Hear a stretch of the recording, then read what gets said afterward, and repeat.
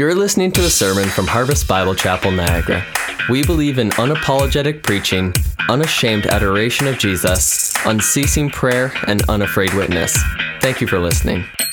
Well, good morning, church. It's a joy to be able to open God's Word with you this morning. My name is Patterson, and I'm on staff here as the pastor of Discipleship. And this morning, what we're going to be doing is we're going to be opening up to the book of Ephesians. So if you don't have a Bible with you this morning, I'd encourage you to get your hand up nice and high. We've got our ushers. They are coming down the rows right now. They'd love to get a copy of God's Word in your hand. And if you don't have God's Word in your hand, you're probably going to be a little lost because we're going to work through a passage there, and there's some things that we need to see. Also, though, if you don't have a Bible at home, please take this as our gift to you. We would love for you to have a copy of God's Word in your hands, in your home, so that you can read it and delight in it and grow from it. And so this morning, we're going to be in Ephesians chapter 2. We're going to be in Ephesians chapter 2, and the title of this morning's message is Treasuring the Immeasurable Riches of Grace. Treasuring the immeasurable riches of grace. And really, we're going to jump right into it here in just a minute. But I have really three goals for this message this morning. Three goals for our message today. These goals are not anything that I can bring about at all, whatsoever. I recognize my own insufficiency in all of them, and so I'm just going to state these three goals, and then we're going to pray.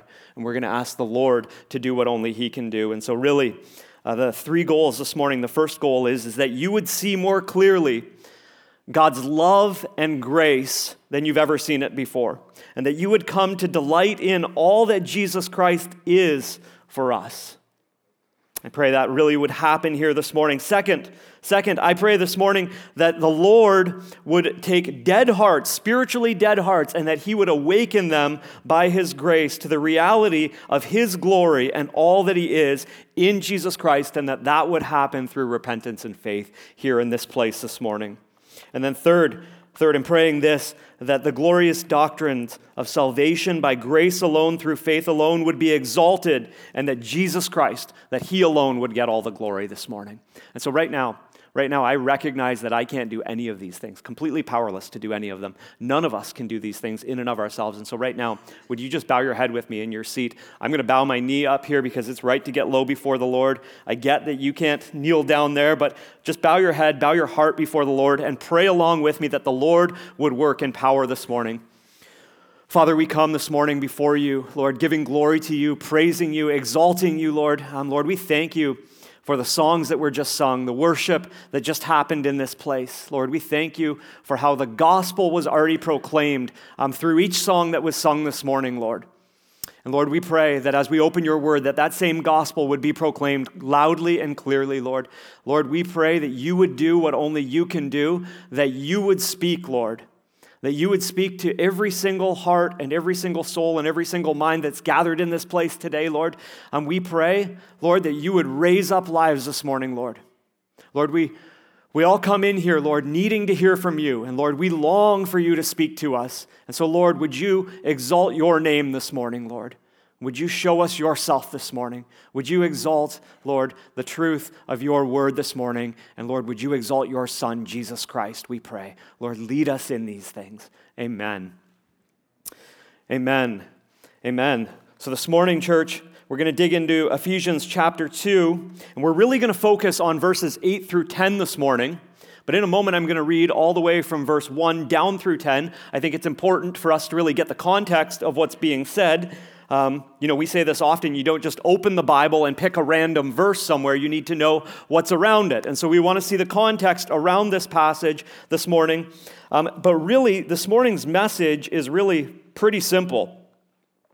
It's a message that is all about two things, grace and faith. And so right now, hands up if you've been in church and you've heard a message about grace or faith before. Okay, hands. Surprise, all of you, okay, almost, all right, okay. So we've heard this before, haven't we? We've heard a message on grace and faith before. And listen, I realize this, and I think that we should all realize this, that when we've heard a message about a subject many times, our ears, our spiritual ears can become spiritually clogged, can't they? We're like, man, I've heard that before. Okay, I've heard that before. I'm tuning out. Okay, Don't do that this morning. Don't do that this morning. This morning, I'm praying what we said right up front, that every heart in this place would be awakened and revived to the glory of the grace of God, that we would exalt in His grace, that we would rejoice in it, that we would treasure it, and that we would say, yes, Lord, thank you for your grace, and that it would become the centerpiece of our lives and our conversation. And so if you know the grace of God, this morning's a morning of worship for you, just to delight in that grace, to rejoice in that grace, and to rejoice in the God who shows us grace. But this morning, if you've heard of the grace of God before, and you've not repented of your sins and turned in faith to Jesus Christ, this morning is a morning of turning. This morning is a morning of listening carefully. This morning is a morning of allowing the Lord to search your heart and soul this morning. And then by His grace, turning to Him in repentance and faith and believing in Jesus Christ for your salvation. This morning, I'm praying that the Lord would do this in each of us. And so let's read the passage together from Ephesians chapter 2. We'll read from verse 1 all the way through verse 10, and then we'll focus in on verses 8 through 10 in a few moments. Ephesians 2, verse 1. And you were dead in the trespasses and sins in which you once walked, following in the course of this world, following the prince of the power of the air, the spirit that is now at work in the sons of disobedience, among whom we all once lived in the passions of our flesh, carrying out the desires of the body and mind, and were by nature children of wrath, like the rest of mankind. But God, being rich in mercy, because of the great love with which He loved us, even when we were dead in our trespasses, made us alive together with Christ. By grace you have been saved, and raised up with Him, and seated us with Him in the heavenly places in Christ Jesus, so that in the coming ages He might show the immeasurable riches of His grace in kindness towards us in Christ Jesus. For by grace you have been saved through faith, and this is not of your own doing. It is the gift of God, not a result of works, so that no one may boast. For we are His workmanship, created in Christ Jesus for good works, which God prepared beforehand that we should walk in them. Praise God for His word that is so clear for us this morning. Listen, this morning, here's what I'm going to do. I'm going to give us a little summary of the entire message. It's going to come up on the screen in just a second. I would encourage you, if you're taking notes, please write it down. This is really the whole message right here in a nutshell, and all that we're going to do beyond this is unpack it and apply it to our lives. And so here is the whole message right here. To treasure the immeasurable riches of God's grace, I must continually rejoice in the fact that salvation is by grace alone, through faith alone, for the glory of God alone. Listen, there are three really big things in that little sentence right there. That salvation is by grace alone, through faith alone, for God's glory alone. And so this morning, all that we're going to do is we're going to dig into this text right here. We're going to dig into it, and we're going to pull what is being said through the Holy Spirit by the Apostle Paul. We're going to pull out the things that relate to this, and we're going to see how they apply to our lives. And we are going to understand, I pray, in a little bit more clarity, what God has done to save us through Jesus Christ. That's an awesome reality. So let's dig into it together. Let's dig into this. Here's the first point. Surprise, surprise. Number one, I am saved by grace alone. Listen, salvation is by grace alone. It's by God's goodness, by His kindness, by His mercy, and His grace alone. And you've heard that before. We could do a show of hands to see how many people have heard that before, but I'm going to guess that almost all of us have heard that before, probably several times. Many of us have probably heard that ever since we were a child. But maybe we could come in here this morning and we could still wonder, what exactly is grace? What is grace? What is grace anyway? You know, our culture uses the word grace in kind of strange ways. We often use grace as, well, I'll show you grace, meaning that I won't necessarily be vindictive towards you when I maybe didn't even have a right to do so. And our culture's maybe distorted the word grace, and so let's get down to a bit more of a biblical understanding of what grace is. Now, many of us have probably heard grace described as a free gift. Okay? Have you heard grace described as a free gift before? Hands up for that. Okay? Some of us, you guys are more awake than the first service. This is good, okay? That's all right. I always appreciate that. All right, so we've heard grace described as a free gift, and that is a good and right explanation of grace. Grace is, be sure, it is a free gift. Now, here's the only problem with that explanation. It maybe doesn't quite go far enough, because even with a free gift, we can sometimes, in our own sinfulness, think that we are maybe entitled to that free gift a little bit. And parents in the room, think about this. Okay, moms especially. When it's Christmas time, do you maybe feel a little bit entitled to get a good gift from your kids? I'm just asking. Moms, okay? You know, the thought could run through your head, hey, I went through a lot to bring you into this world. I should at least get something decent for Christmas, okay? Right. Dads, sure, for sure. Dads, work hard, parent the family, all of those things. Maybe you could feel a little entitled to get a free gift from your child. Now, if you have younger kids, you know that gifts aren't always free because you give them the money to get the gift, right? The only good thing about younger kids and gifts is that you normally get to choose what you get, and that's kind of neat, right? But listen, we can start to think that somehow, if grace is a free gift, that I am somehow, in some way, entitled to it. That's wrong. That's completely wrong. We are in no way entitled to grace, to God's free gift. So let's add to this definition a little bit. Grace, be sure, is a free gift, but grace is really, in the Bible, it's the word charis, not cherish, charis. And the word charis in the Greek really means unmerited favor.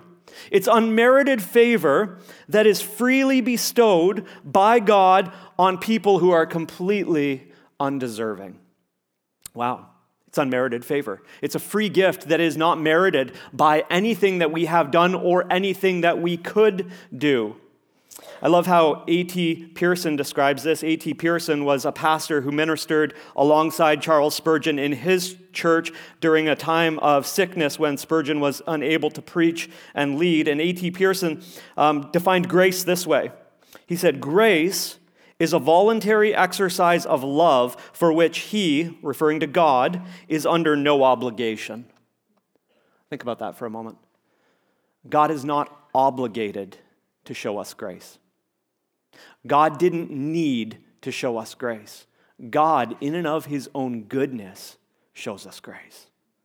That just tells us a lot about the character of God, doesn't it? Pearson goes on to say this, what constitutes the glory of grace is that it is an utterly unfettered, unconstrained exercise of the love of God towards poor sinners. Wow, we need to get that this morning. That God's grace is not anything that is merited, that it's not anything that he is obligated to give us. It's because of his great love towards us. And because God is love and because of his tremendous love towards poor sinners like ourselves. Think about it for a second. Think about Romans chapter 5, verse 8. Think about that amazing verse. What does it say? But God shows his love towards us in that while we were yet sinners, Christ died for us. Okay, let's clean out those spiritual ears again. The word sinners, if you've grown up in church or if you've been around church very long, can mean a lot of things to you. But chances are you don't think of it with the full biblical definition that's behind it. The word sinner there really refers to a person, which is all people, who are living in active rebellion against the holy God. As R.C. Sproul says it, each one of us, before Jesus Christ, lives committing cosmic treason against the King of Kings and the Lord of Lords. Wow. Now think of Romans 5, verse 8 with that definition. For God shows his love towards us in that while we were active rebels, rebelling against the King of the universe, committing cosmic treason against the King of Kings and Lord of Lords, he showed his love towards us. Wow. That's grace. That's grace. That's God's grace. We don't deserve it in any way, by any stretch. Here's a few things that we should remember about grace, just real quick right here. God's grace is given to me when I am completely unworthy. His grace is given to me, it's given to you when each one of us is completely unworthy. We see that right back in verse 1. You can look back there for a moment. What does verse 1 say? Verse 1 tells us that we were dead in trespasses and sins. Now that's not speaking of physical death, that's speaking of spiritual death. Verse 1, and you were dead in trespasses and sins. Listen, if you want to experience grace in your life, the first thing that you need to come to terms with is that apart from Jesus Christ, you and I are completely dead, spiritually dead. We are lifeless apart from him. Now we're not weak, okay? Yes, to a certain degree. We're not sick, is not what it says in this passage. Yes, we are sick because of sin, but listen, how does the passage, verse 1, define our spiritual state before Jesus Christ? What does it say that we are? Dead. Dead. That's pretty significant language, okay? Dead doesn't describe a lot of responding in that moment. So notice what God's grace does. God's grace brings life. This is amazing. This is awesome. Now look at this, okay? God's grace comes to us when we are unworthy. God's grace is also always unmerited. We need to get that, okay? It comes to us when we're unworthy, and it's unmerited. We don't do anything to deserve it, and we don't do anything to pay God back. We've got to get that. Oh, we've got to get that. We can miss this so easily. It's so easy to think that Jesus, when I come to Jesus, he gives me a second chance on life. That's wrong. Push that notion out of your head. While there is some truth in it, it's not the whole truth. We don't come to Jesus Christ and get a second chance to then move forward in our own moral effort trying to be better people.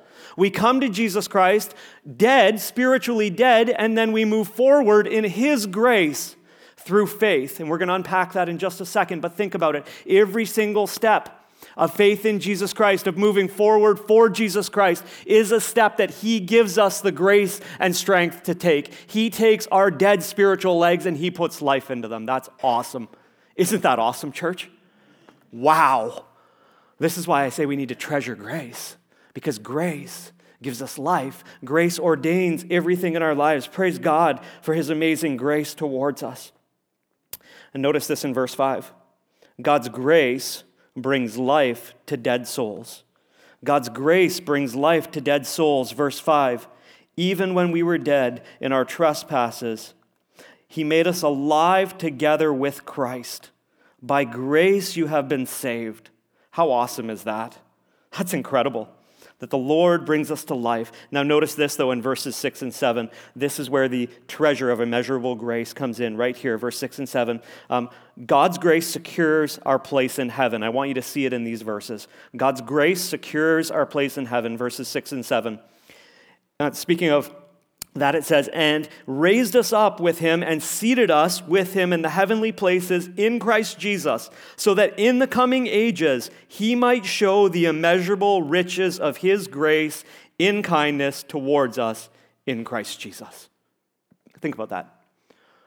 If you're a believer in Jesus Christ today, if you know Jesus Christ as Lord and Savior, if he's Lord over your life, your place in heaven is secured by him.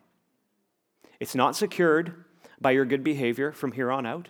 It's not secured because you signed a card one day. It's not secured because you made a profession at summer camp. It is secured because of his grace and on the basis of your faith and trust in him.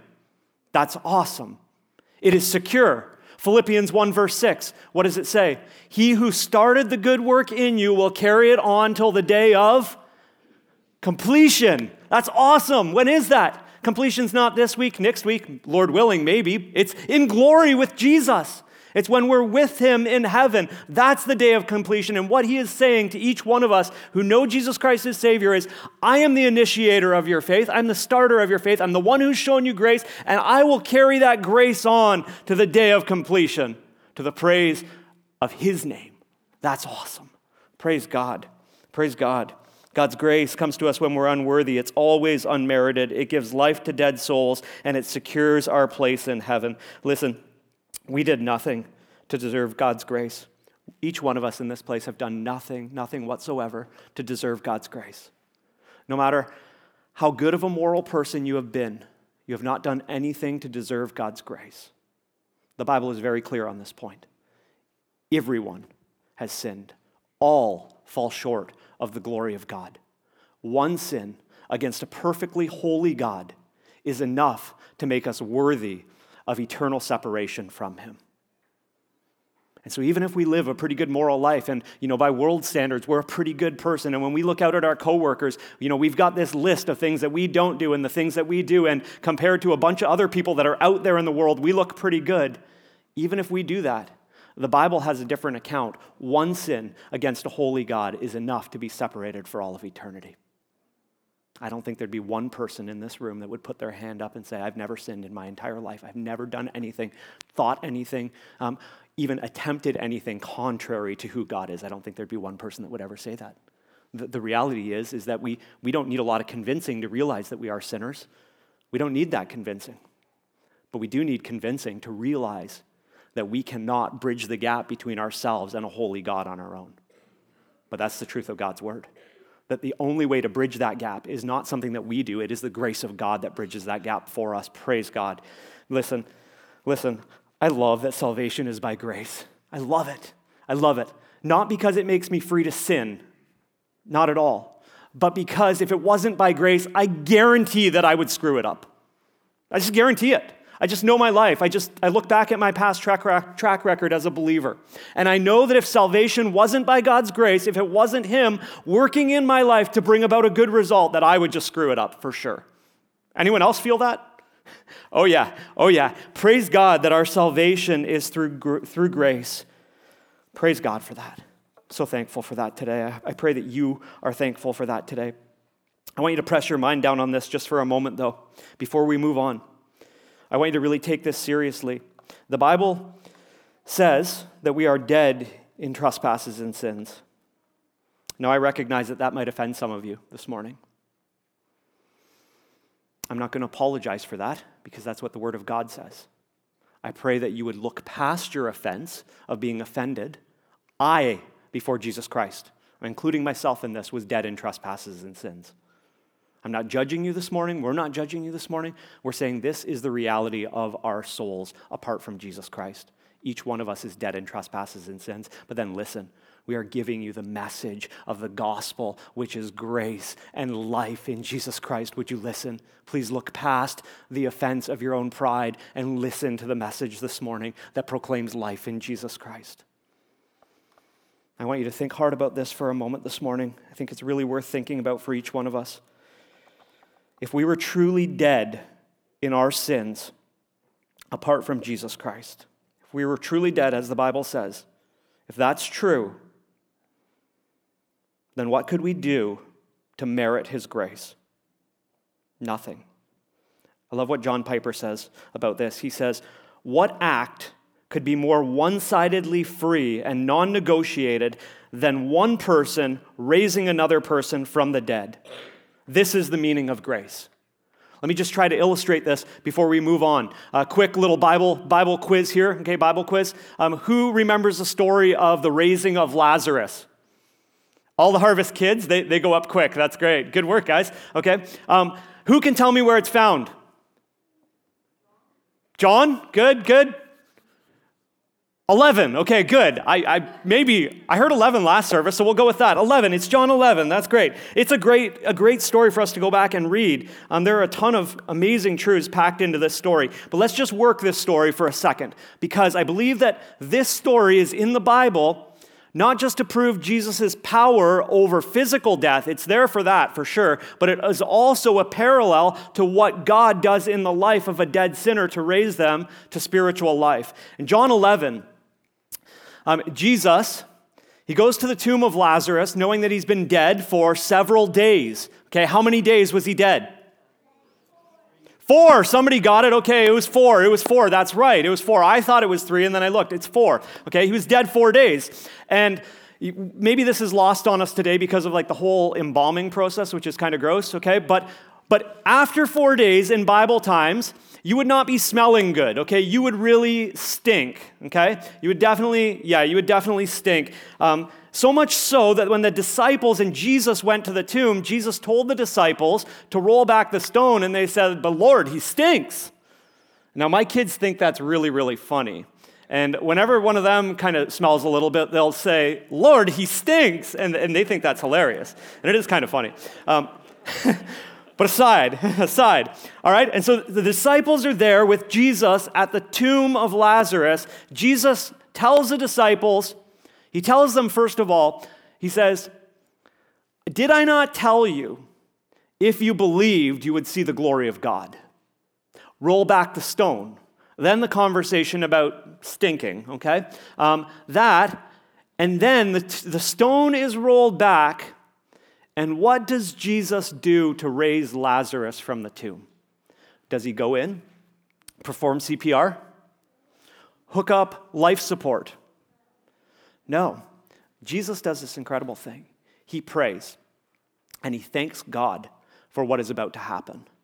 And he mentions that it is so that the people would believe in his prayer. And then Jesus says these incredible words, "Lazarus, come out!" And what happens? Lazarus rises up from the dead, and he comes out of the tomb alive. That is incredible. That's incredible. Lazarus did not negotiate with Jesus. Okay, there was no negotiation happening there at all. Lazarus didn't say anything. He just came out of the tomb. Now, I love what John Piper says about this. He says, Lazarus didn't need anyone to infer that he had life. He walked out into the light of day. Listen, when God revives our soul and he brings life to us, we don't need anyone to tell us that we have life. We know that we have life because we're alive. We're spiritually alive to him. And that is the work of God's goodness. That is the work of God's grace. But listen, church, that work comes in a very, very specific way. And we see it right here in our text. That we are saved by grace alone. And then the next thing that we see is that we are saved through faith alone. Here's point number 2 in our message this morning. Point number 2, I am saved through faith alone. We are saved by grace alone. We are saved through faith alone.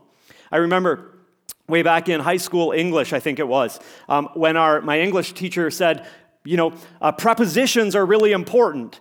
I didn't understand what that meant at the time, and then I remember sitting in my Bible college in a Greek class, and the teacher said, prepositions are really important, and I really didn't get what they were saying at all, and then all of a sudden I discovered it. Yep, prepositions are important, okay? They're important. Don't get these mixed up, okay? Don't say that we are saved through grace by faith. That's not what the Bible says. Okay, look down for a second. Look at the verse again. We are saved by grace through faith. Through faith. Okay, listen. It's by grace. Grace is what is responsible for our salvation, but it comes through a very specific means. That means is faith. Now, grace is the free, unmerited gift of God. It is, what did we say? Unmerited favor towards us. Now, if that's true, what is faith? Well, faith, be sure, is a response. It's a response to the living God.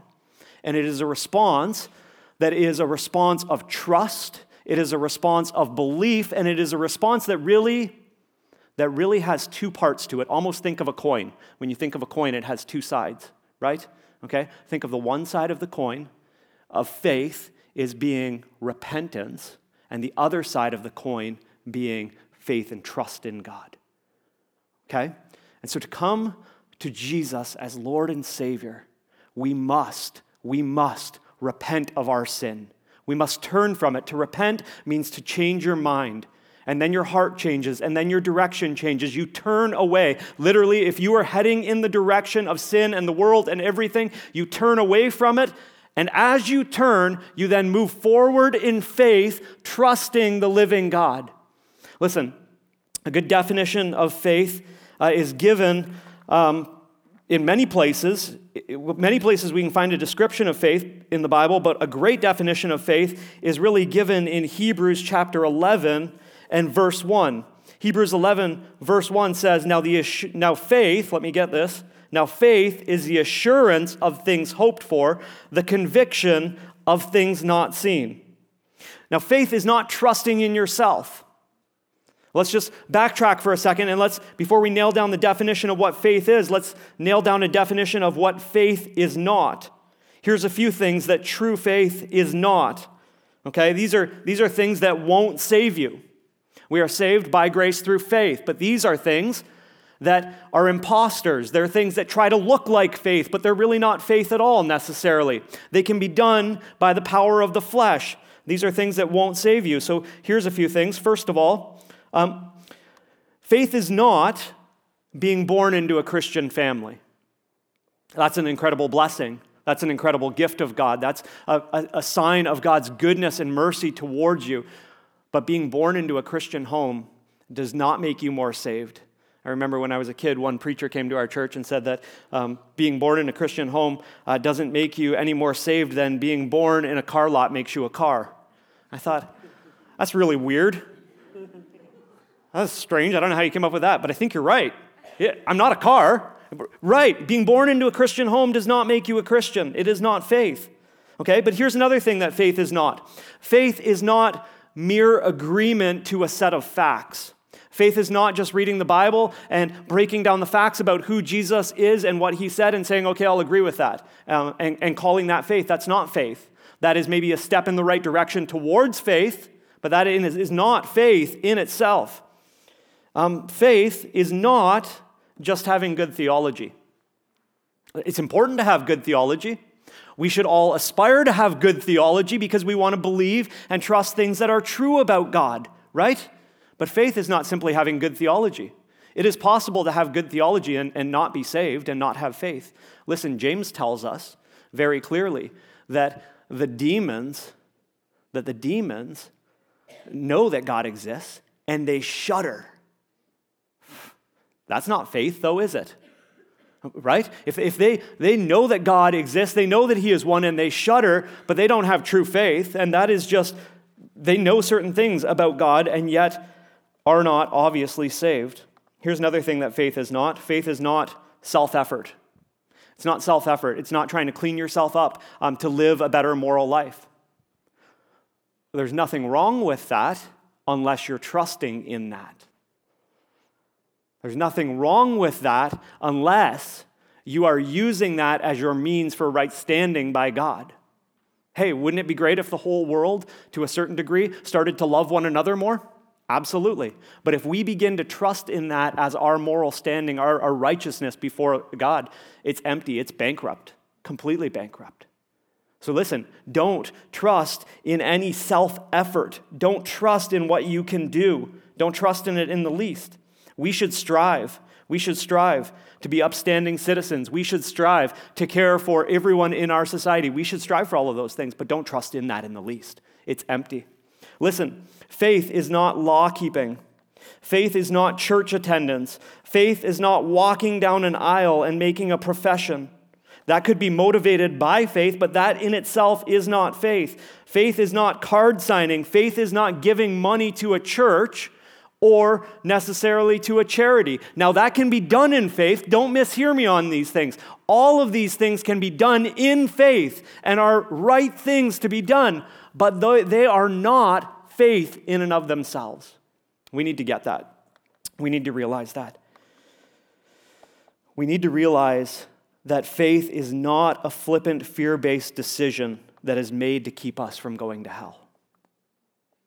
How many professions do we see today that at the heart of the profession of faith in Christ is just a desire to have a get-out-of-hell-free card so that that person can continue to live like the devil? That's not faith. That's not saving anyone. There are a lot of churches out there today that teach that that is faith. I'm going to tell you this morning that is not faith. That is misleading an entire generation. That is sending a lot of people to a lost eternity separated from the grace of God and the goodness of Jesus Christ because somebody told them that the Bible said something that it doesn't say. Don't buy into that lie. It's a lie. Listen, faith is so much more than all of these things. And if we truly embrace Jesus Christ through faith, our lives will begin to change. Faith is trusting God. Saving faith it's not this passive or partial reliance on Jesus Christ, but a true reliance that is active and growing every single day. Listen, the proof of saving faith is not that we once recited a prayer or made a decision, but that we truly turn from the heart, and that we believe the gospel, that we repent of our sin, which includes that we believe all the claims that Jesus makes about himself and all the claims that Jesus makes of lordship over our lives, that he is Lord and Master. Now, I'm not preaching this morning saying that this becomes perfect the instant that you put faith in Jesus Christ. Please don't hear me saying that, because I'm not saying that. Listen, my sanctification, I'm just going to go on the record as saying this. My sanctification is not happening as fast as I want it to. I am incredibly discontent at this point in my life with my own sanctification. But it's happening. And it's not happening by self-effort. It's happening by the grace of God, because if it was happening by self-effort, man, I'd be a lot further ahead than what I am right now. But God is breaking me, God is changing me, God is shaping me, God is molding me, as imperfect as it is. But listen, it will be complete one day, because Jesus Christ says so. And listen, the same God who extended grace to me to save my soul is the same God who will extend grace to me every step of the way, all the way to eternity, where that grace takes shape and results in glory for him for all of the ages to come. And that's an awesome thing. Brothers, sisters, believe that this morning. Trust that the Lord is at work in your life if you know him, that his grace is sustaining you, and that faith, your faith in him through his grace, will lead you to glory. Listen, we've explained what faith is not. Let's take a second and define what faith is. Ultimately, faith is trusting God through Jesus Christ. Ultimately, faith is trusting God through Jesus Christ. It is putting your whole entire trust in him, all of it. It is turning to complete and utter dependence on God for what we are totally unable to do. I love what Leon Morris says about faith. He says that faith is a thing that takes men completely out of themselves and forces them to trust in the Lord alone. It's a thing, it's a response of the heart. Be sure of that. Faith is a response. It's a response of the heart that takes you completely out of trusting yourself or anyone else or anything that this world has to offer, so that you will then come to trust in the living God with everything that you have for all of eternity. That's faith. That's faith. Hebrews 11:1, we already mentioned this, says this: "Now faith is the assurance of things hoped for, the conviction of things not seen." Notice, it's the assurance. It's the assurance of things hoped for. It is the confidence of things hoped for. Well, what things is it talking about? That Jesus Christ is preparing a place for us, and that place is called glory, and he will come again. He will receive us to himself, and the work that he has started in our lives will be complete when he does that. Amen. Amen. And we look forward to that day, and we look forward to it in faith. But be sure of this, that it is impossible for us to truly embrace the gospel and not be radically changed by it over the course of our lives. Anyone who would bring a profession of faith and say, yeah, I have faith in Christ, but I've not changed in the least, I am still all about these things, is lying. They're lying. And you know what the saddest part about that is? Is that the person that they're probably lying to the most is themselves. It is possible to be self-deceived. It is possible to be so tangled up in the things of the world that you believe that you have faith when maybe you don't. Oh God, would you convict us of that this morning? Oh God, would you, in your mercy this morning, break down every false profession in this place? Lord, oh Lord, would you open hearts and change them, Lord, by your glory this morning, oh God? Only you can do it. Would you do it in us, Lord? Lord, we pray that you would lead us closer to yourself this morning. Amen. I love what John Calvin says about faith. He says this about faith: as often as we mention faith alone, we're not thinking of dead faith. As much as we talk about faith alone, we're not thinking of dead faith, which works not by love, but holding faith to be the only cause of justification. We agree with that. It's the only way that we are justified before a holy God. It is therefore faith alone which justifies, and yet the faith which justifies is not alone, just as the heat alone of the sun which warms the earth, and yet in the sun it is not alone, because it is constantly conjoined with light. Think about Calvin's illustration for a second. Think about his illustration of the heat and the warmth from the sun. It always comes with light, doesn't it? Is it hot on cloudy days? Well, it might be humid here in Ontario in the summer, but it's generally not hot. You're not feeling the heat of the sun. Just a week ago, we were down in Florida, and it was great. Thanks for asking. And we were down there in Florida, and we had one nice sunny day. Praise God for that. We had some other nice days, but we had one day, it was 25, and I'm sorry I'm making you all jealous right now. Don't covet, okay? And it was 25, and the sun was shining down on us as we were walking down the beach. And I was thinking kind of about this quote a little bit, and I was thinking about, wow, what a miracle it is that the sun shines and warms and brings life, and it feels so good when you're coming from this in Canada. And as we're walking along, I'm thinking, wow, the heat from the sun always comes with the light of the sun. Wow. Genuine faith always brings with it a desire to glorify God and exalt Him through our lives. It always does. There aren't exceptions. If life continues, it always brings with it a desire to magnify Jesus Christ and make much of His name and to glorify Him. Listen, this morning, be sure of this. Genuine faith in Jesus Christ excludes all boasting. Do you see that in the text? Do you see that right in the verse here? Do you see that in Jesus Christ, if we have genuine faith in Him, we cannot boast. We cannot boast in ourselves. We cannot boast in the things that we do. We can't boast in any of it. Why? Because faith is a result of God's grace, which is a gift. Isn't that incredible? Remember, the word grace means, what does it mean? There we go, unmerited favor. You guys were listening. That's good, okay? Unmerited favor. Yes, it's unmerited favor. Now, I want you to notice something very important and particular in this text, and I don't want us to get too bogged down on it, but I want you to look down at verse 8 for a second, right here. For by grace you have been saved through faith. Okay, we got that.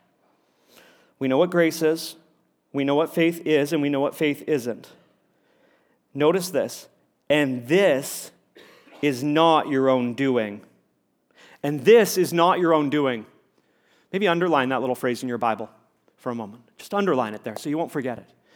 That little phrase is so important. And this is not your own doing. Most of us probably would agree that grace is not our own doing. We really can't give ourselves a free gift, can we? No, okay? We get that. We agree with that. Now, quick test before we jump into it here. How many people in this place this morning believe that every word in the Bible is inspired by God? Put your hand up.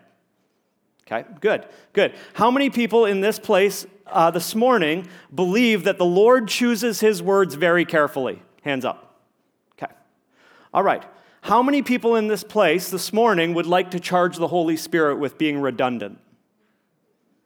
No hands up. Good. We're on the same page. We're in a good place to understand this then. All right, let's look at it. For by grace you have been saved through faith, and this is not of your own doing. It is the gift of God. Well, we already know that grace is the gift of God, right? That's what the word means. Okay, but notice this. And this is not of yourselves. That little word right there, this. That word in the Greek construction of the sentence actually refers to the two things that come before it, not just the one. It refers to both of the things that come before it, and actually, if you really break it down, refers most to the one that is closest. Okay, let's backtrack. Let's look at it. Okay, this is hard to understand. Okay, let's put our thinking caps on. Let's get this, okay? For by grace you have been saved through faith. All right, which word is closer to the word this? Is it grace or is it faith? Faith. And so this phrase refers mostly to the faith as not being of ourselves. And then notice what it says. But is the gift of God. It's the gift of God. Grace is a gift of God, be sure of that. Grace is an incredible gift of God, but listen, faith is an incredible gift of God also. Hebrews chapter 12 tells us very clearly that no one of us is the author of our own faith.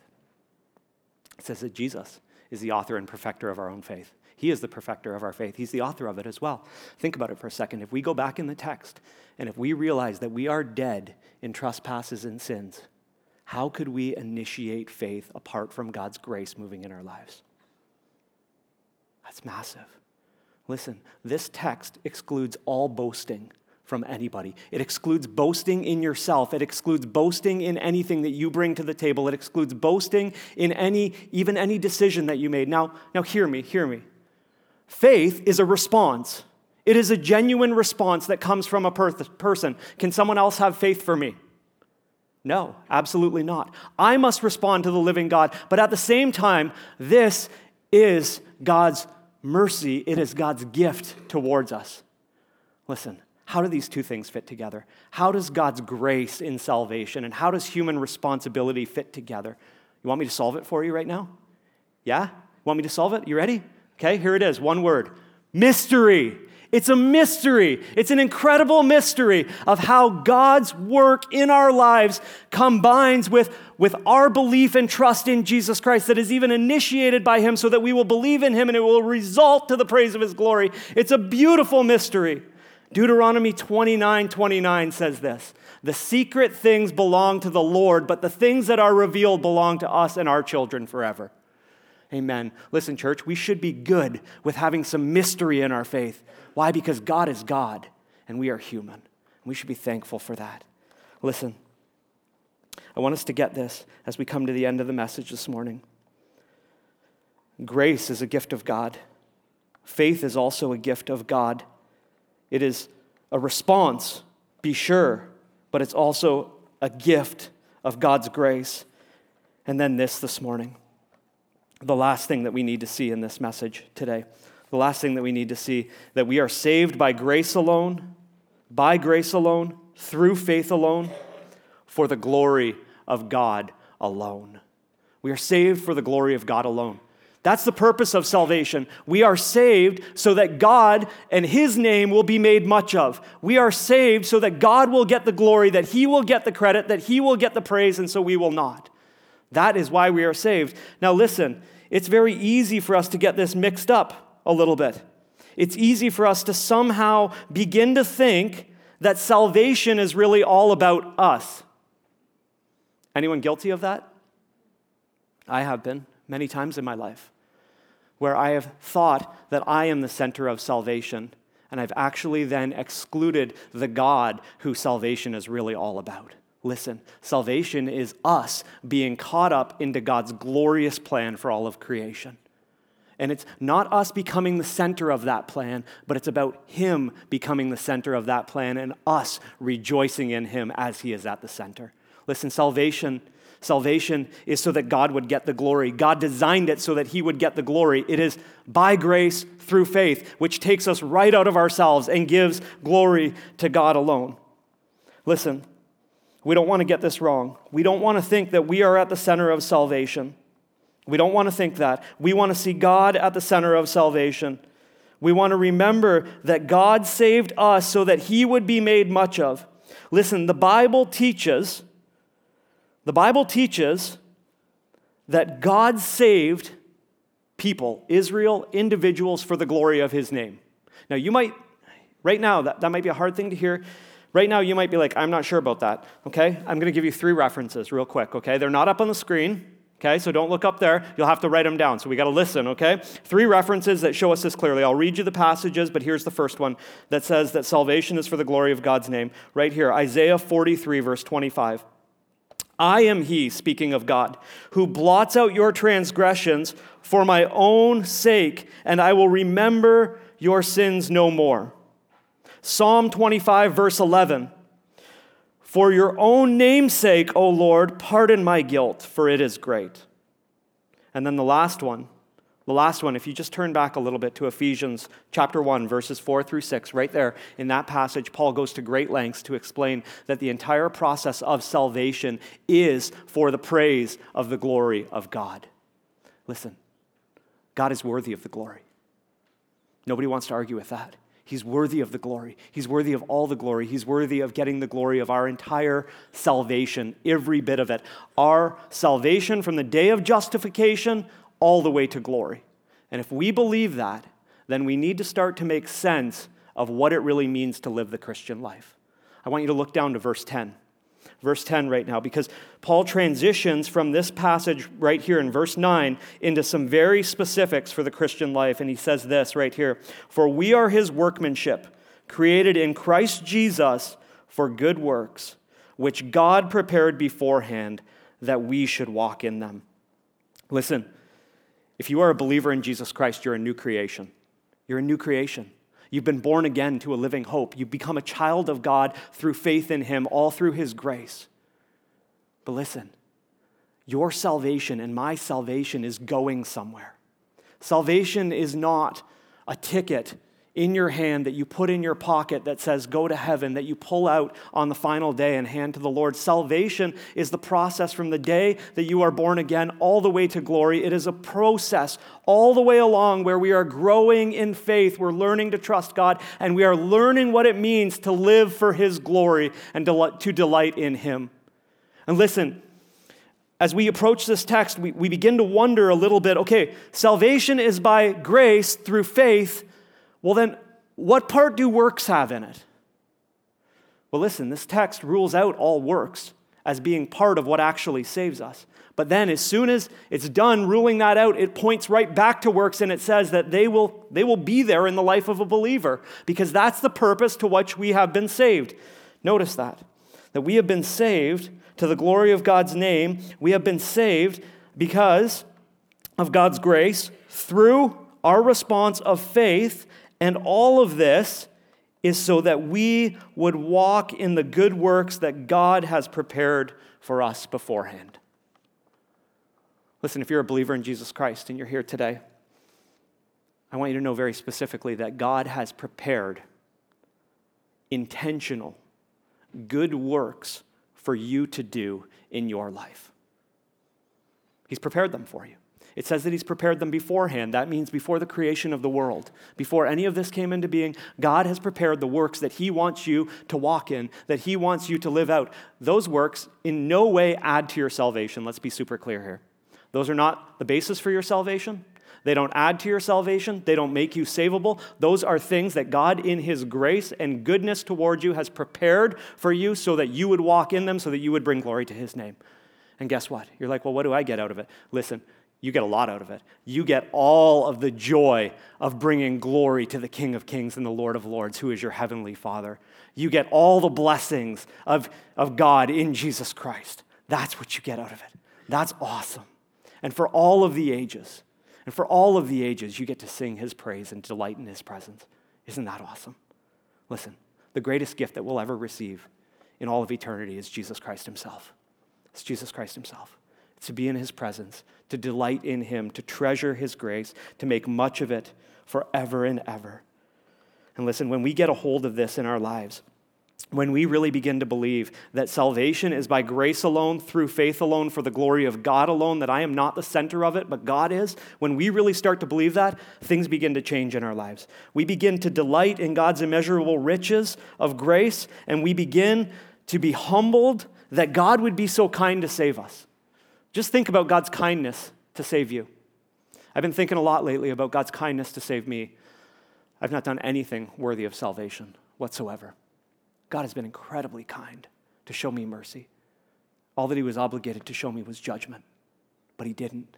He showed me mercy. We become humbled at that fact that he'd be that kind to us.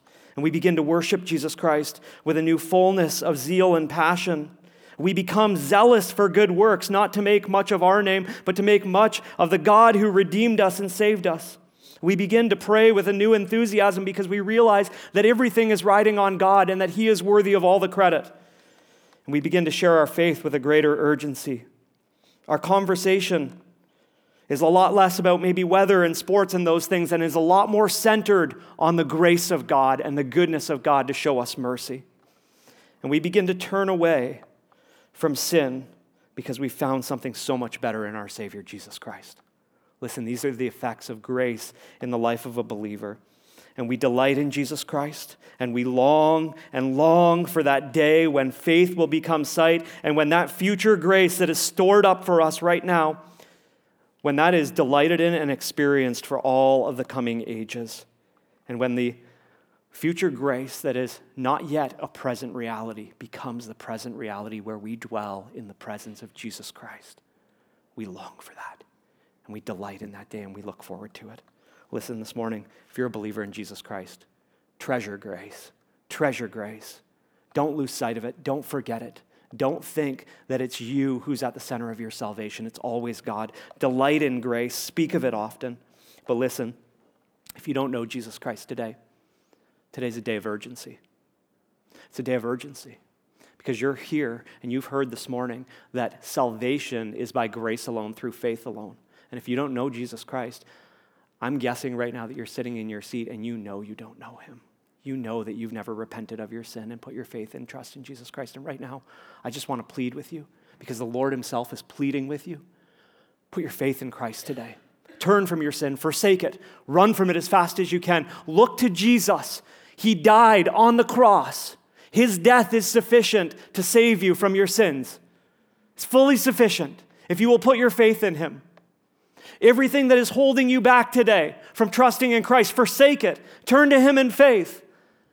It's urgent. Listen, we don't know. We could walk out those doors and that freezing rain that they were forecasting could have set in, and we could be driving home and it could be the last drive that we ever take, and we could go to glory to meet Jesus Christ today. It could happen like that. Some days I feel like I could live for 100 more years, and some days I feel like I could wake up and roll over and die. We don't know how long we have. Don't presume on God's grace to give you another day. The Bible says that today is the day of salvation. The Bible says repeatedly that today, if you hear his voice, do not harden your heart. You've heard his voice today. He's been speaking to you today if you're here and you don't know him. Don't harden your heart. Respond. Respond in repentance and faith. That's the only way to be saved. That's the only way to avoid hell and experience glory with Jesus Christ for all of eternity. And listen, honestly, that is the only way to have a life that is full of delight aimed at the glory of God, where you experience his presence. Don't reject him today. Let's pray.